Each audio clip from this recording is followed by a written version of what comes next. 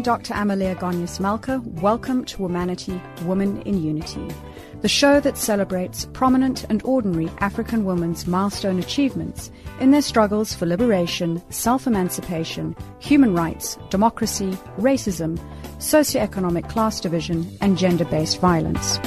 Today, we're broadcasting live from the Pan-African Parliament in Midrand, and today we are speaking to Honourable Fatou Jawara, who is from the Gambia. Welcome to the show. Thank you very much. Honourable Jawara, I understand that in your portfolio in the Gambia, you look after gender, health, women, children, refugees, humanitarian relief. You also sit on the Defence and Security Committees, and you also have a responsibility with the Independent Electoral Commission's ombudsman. Firstly, can you tell us more about some of the work that you do, as well as the responsibilities that come with these roles?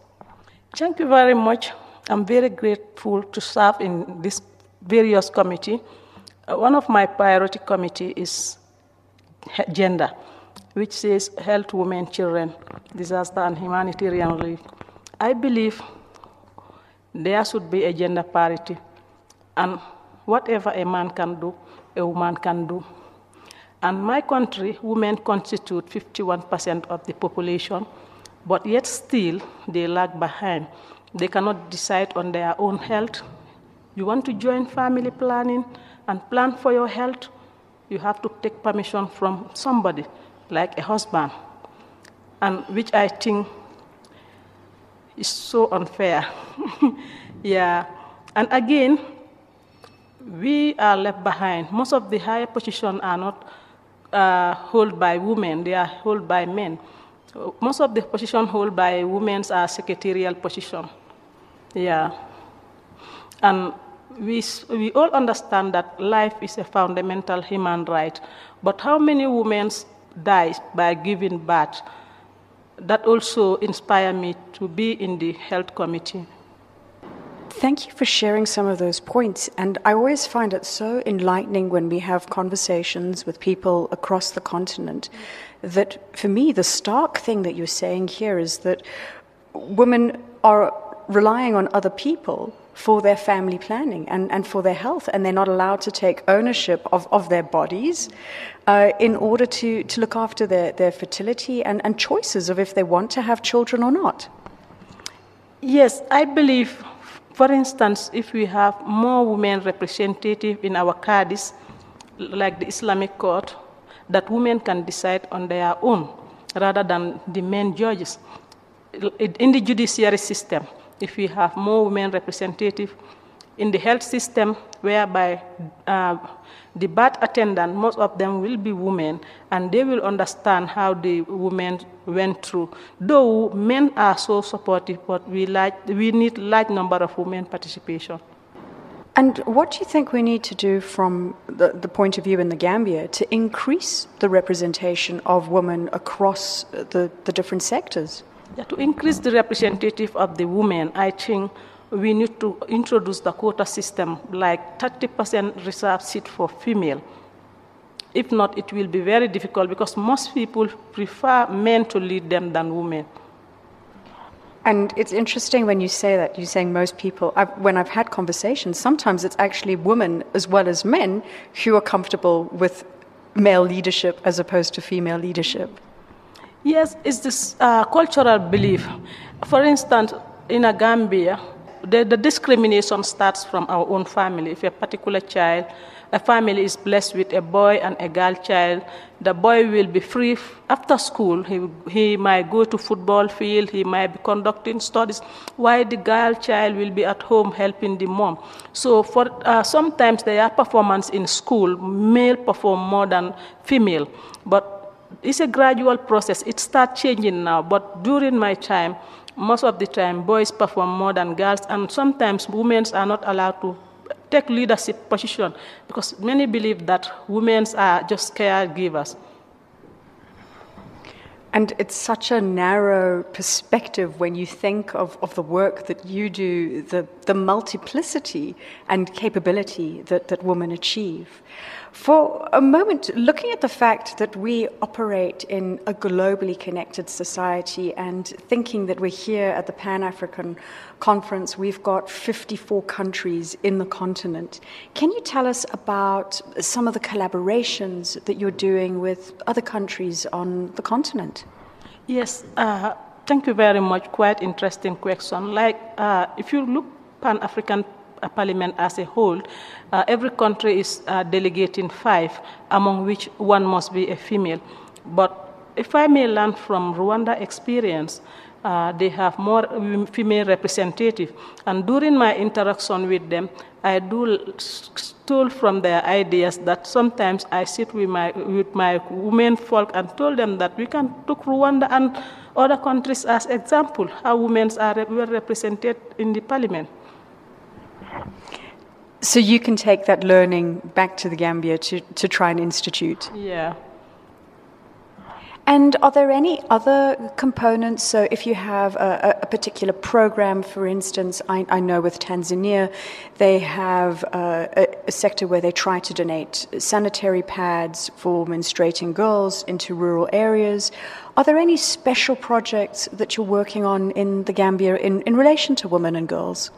Yeah, the project that I'm working on right now is to help the women farmers in their garden to get their seeds and let them be provided with irrigation method, because we have 3 months rainy season and the other 3 months they have to, and let them introduce the irrigation method if the government can do that, so that they can sell their product at whatever price they wish. And the reality is that women tend to be the core workers of the land. Yeah. So in this instance, we're looking at components where they're not only dealing with self-sustainability for the family, but also being able to produce products to go to commercial market. Yes, Gambian women are so hardworking. Yeah, they don't rely on their husband. It's a win-win situation. The husband will be in this side and the wife will be another side supporting the family. And this reminds me of the conversation that we had with your former Vice President, Honorable Fatou Jawara. I wanted to ask you, when we're talking about women at work, so from an agricultural point of view to now looking at women in the labor force itself, women's participation has incredibly important macroeconomic contributions. But when we look at women at work, often they tend to be underpaid compared to their male counterparts. So, for example, in South Africa, on average, women earn less than 23% of their male counterparts' wage. What do you think we need to do to help improve the odds of equal pay?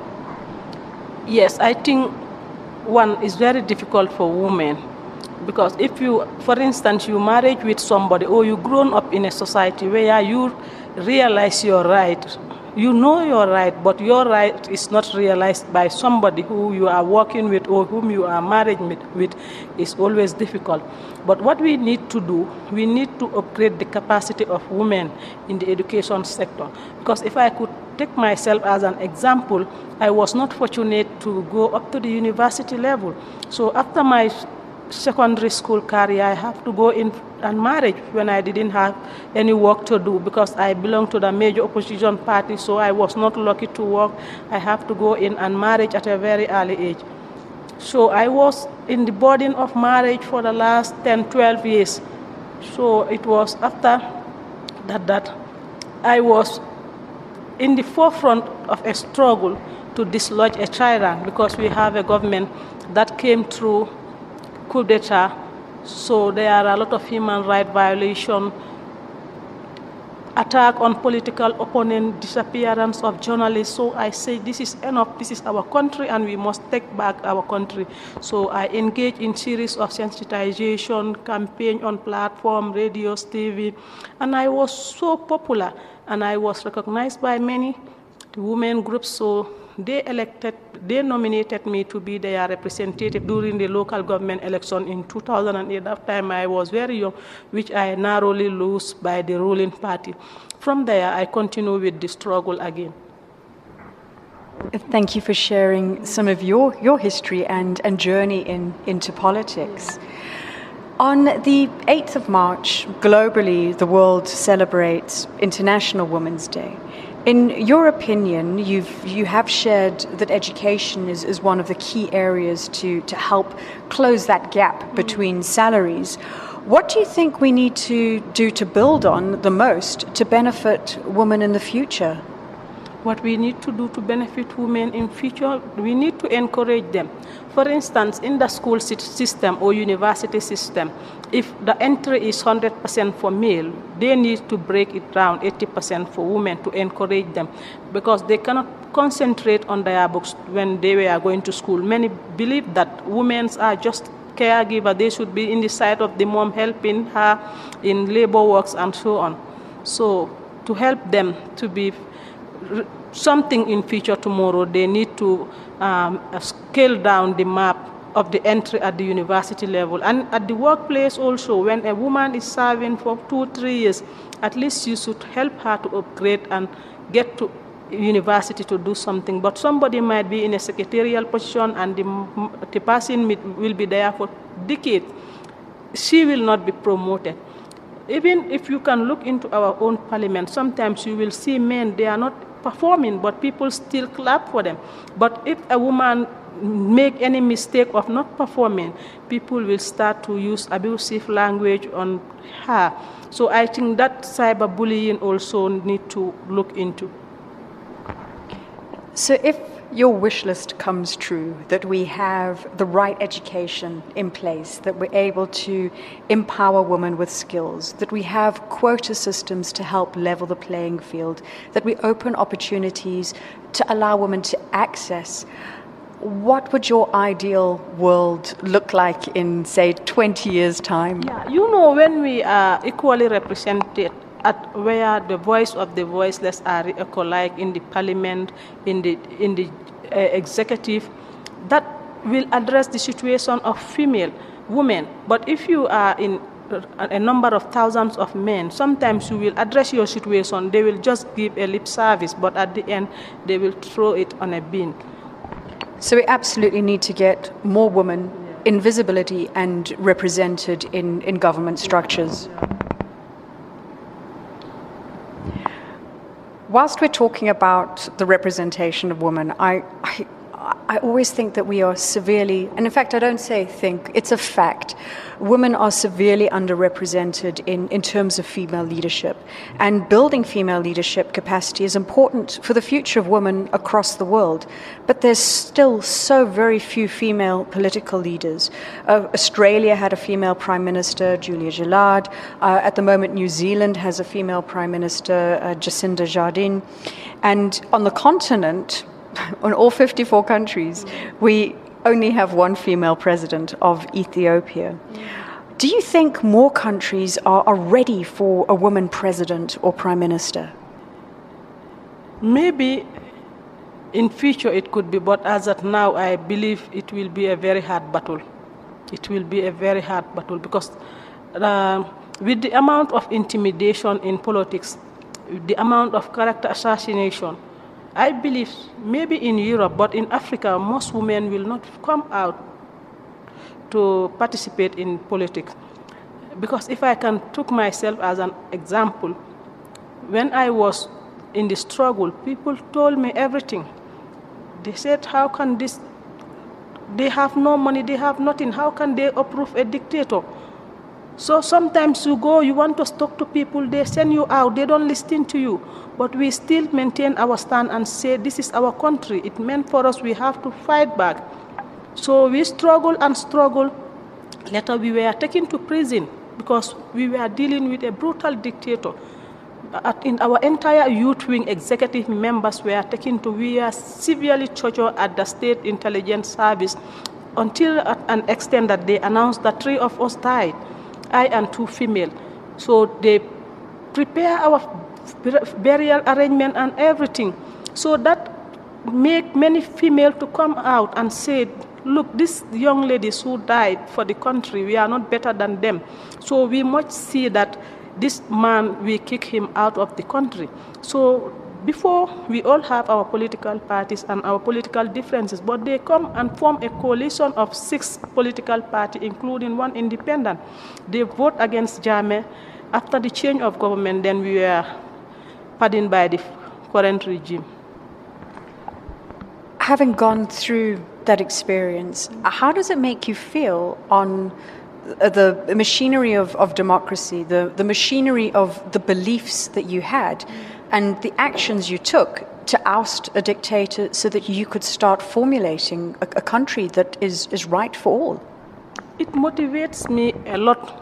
One, I know that my right will never be tampered by anybody, and I will ever go in for whatever rightfully belongs to me or whatever woman it belongs to, and I will not allow women discriminatory law to be in my parliament. Because if there was a law that was safeguarding women, what we went through will not happen. But the challenges that I have now is that many politicians believe that if they saw you've been in the struggle, you're fighting for them, they can champion it, call you a good person. But when the landscape is changed, and now that you are in the forefront of the struggle now, you are doing everything for them. But in turn now, they want you to be influenced by their party ideology, and you say, no, this is our country, this is what we fought for. They will fight you back. That is the challenges that I'm going through. So I believe many women will not want to go through what I went through. Because sometimes, if you look at the social media platform, many of my party militants abuse it. They go against me, they insulting me, you are going after the president. I say, no, I'm not going after the president. This is a transition government that every campaign that they should serve 3 years, if there is a possibility. But there is nothing specific in our constitution that says that a president should serve 3 years. If he wishes, he can resign after 3 years. But with the current situation of my country, it's very unsafe because we have a newfound democracy, a juvenile one. So the security sector reform is going, the Constitutional Review Commission is going, a lot of commission of inquiries are going, the Truth, Reconciliation and Reparation Commission, where victims and perpetrators will come and narrate their stories. So how can you push me to go against that government to do another election, which I believe is unacceptable? So these people are going against me, they label me, they give me all type of name that the president is giving me money to go against my party, and this president is from my own party. And when we fight and went to prison, he was the treasurer of our party. Then he was elected from my party to be the flag bearer and backed by other political parties. So I cannot betray the trust of those political parties for my party. So I stood up for my word, but the amount of intimidation, but I say no, I am not worried. I have fought the battle and won my battle, and nobody can make the battle a loose battle for me. So I proceed with what I believe. I hear your strength, I hear your bravery, I hear your courage of going against conventional thinking to stand up as a woman in your own right and beliefs. Hi, my name is Yvonne Chaka and I'm UNICEF and Rollback Malaria Goodwill Ambassador. You are listening to Womanity, Women in Unity, a program that celebrates prominent and ordinary African women's milestone achievements in the struggle for liberation, self-emancipation, human rights, and democracy. A program against social ills such as racism, socio-economic class division, and gender-based violence. Womanity, Women in Unity, presented by Dr. Amaleya Goneos-Malka every week on this day at this time. Today we're talking to Honourable Fatou Jawara from the Gambia at the Pan-African Parliament. We would love to receive your comments on Twitter at Womanity Talks. Honourable Jawara, our program, Womanity, Women in Unity, is all about gender equality, which is increasingly a global focus, and taking into consideration the challenges and successes that women's legal rights have had over the years. And listening to your narrative and the struggles that you're trying to do of just to get to 30%, in reality, do you think that 50% representation can be achieved? Yes, it can be, because with the current democratic situation that we fought for, and the one that Gambia have now, there is a possibility, because everybody realizes his or her right. And women are coming to show up themselves in the political arena. But the cyberbullying is discouraging most women. The cyberbullying by some political parties is discouraging most women. But they have the capability, they have the experience, they have the capacity, because they constitute 51%. Any political party in my country, if you are not backed by a woman, say, just go and relax. You cannot win any election. But the amount of castigation, intimidation, meted out of women are discouraging them. Well, we hope that you continue in your vein of strength to rise above the cyberbullying and the tactics that are used to try to deter your strength and your guide. You're currently attending the Pan-African Parliament and various working committee sessions. I know that today is the first day, but can you tell us about some of the highlights that happened today? Yeah, we are having a workshop about child exploitation, where countries were sharing their experience. And when the committee from this parliament embarked on a site visit at some of these sand mining places where they saw child labor and how they are exploited to sexual abuse. Those are some of the things that were highlighted. And is there a similar problem in the Gambia? Yes, there is a similar problem, but we have a law regulating it, and we have a serious sensitization in our legal department, the securities, and we have a CPA, Child Protection Alliance, that is protecting the right of our children. We do have a children parliament also that speak on behalf of the parliament, the children. And beyond this particular scenario of looking at exploitation of child labor, at the end of the event, what do you hope to take away from this? I get the knowledge and experience to share with my country, elected representative. I got the knowledge to share with my colleagues in the community, like how one should report the case, how one should map out the crisis, the steps that need to be taken in sensitization, radio programs, among others. One question that I'd like to ask you now, and it's a question I ask all my guests, is about your personal journey. You've shared some of those insights already. Some of our guests who've reached tremendous achievements in their lifetimes talk about the various factors that they feel have made them who they are today and elements of success. So to start with, can you share with us some of the pivotal moments in your life growing up? Yes, when I got loose to the 2008 election at a very early age, I am not discouraged. I say, well, this is just the beginning. Let me just try back again. So I continued the struggle and register under a main political party.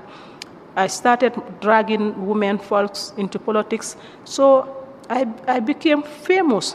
When I continued with the struggle until to an end that I went to prison. After my release, I was recognized by many that I should represent them in parliament.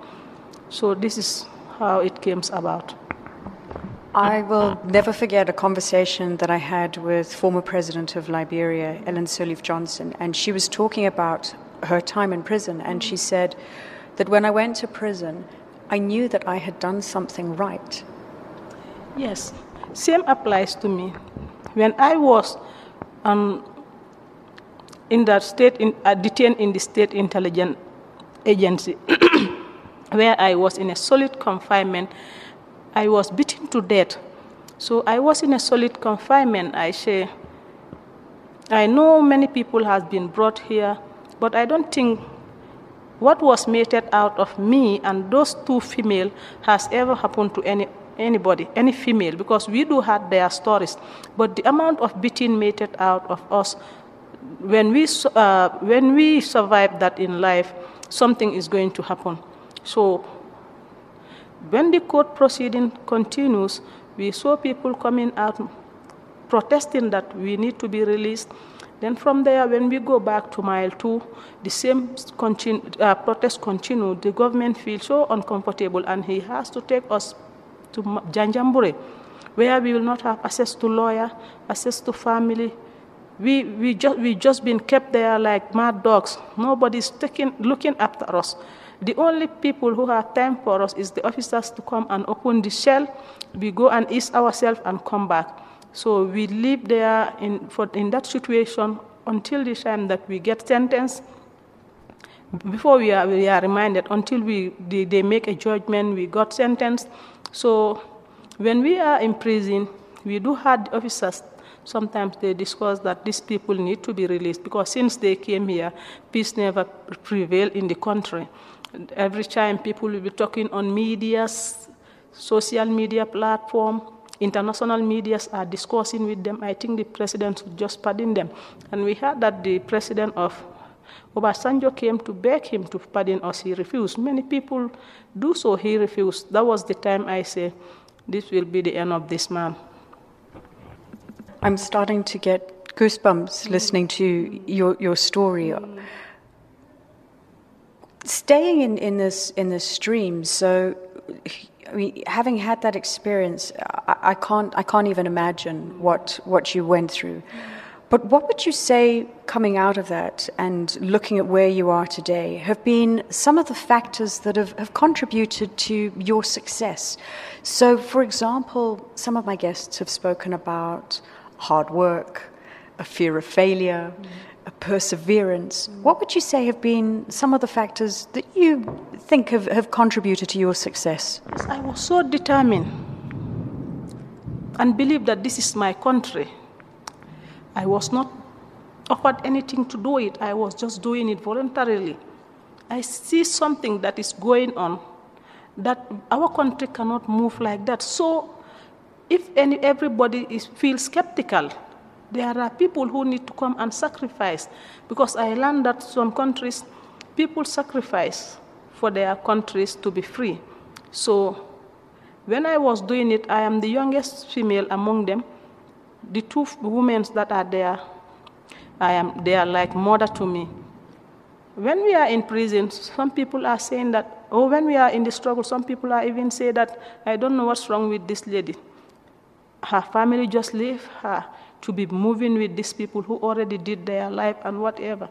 So really, it's above explanation sometimes. I went through a lot. But with the support of my family, I have made it today. Yeah. We're all influenced by different people around us, whether they're mentors or role models. In your life, can you tell us who've been some of the key women that have, or rather, who've been some of the strong women in your life?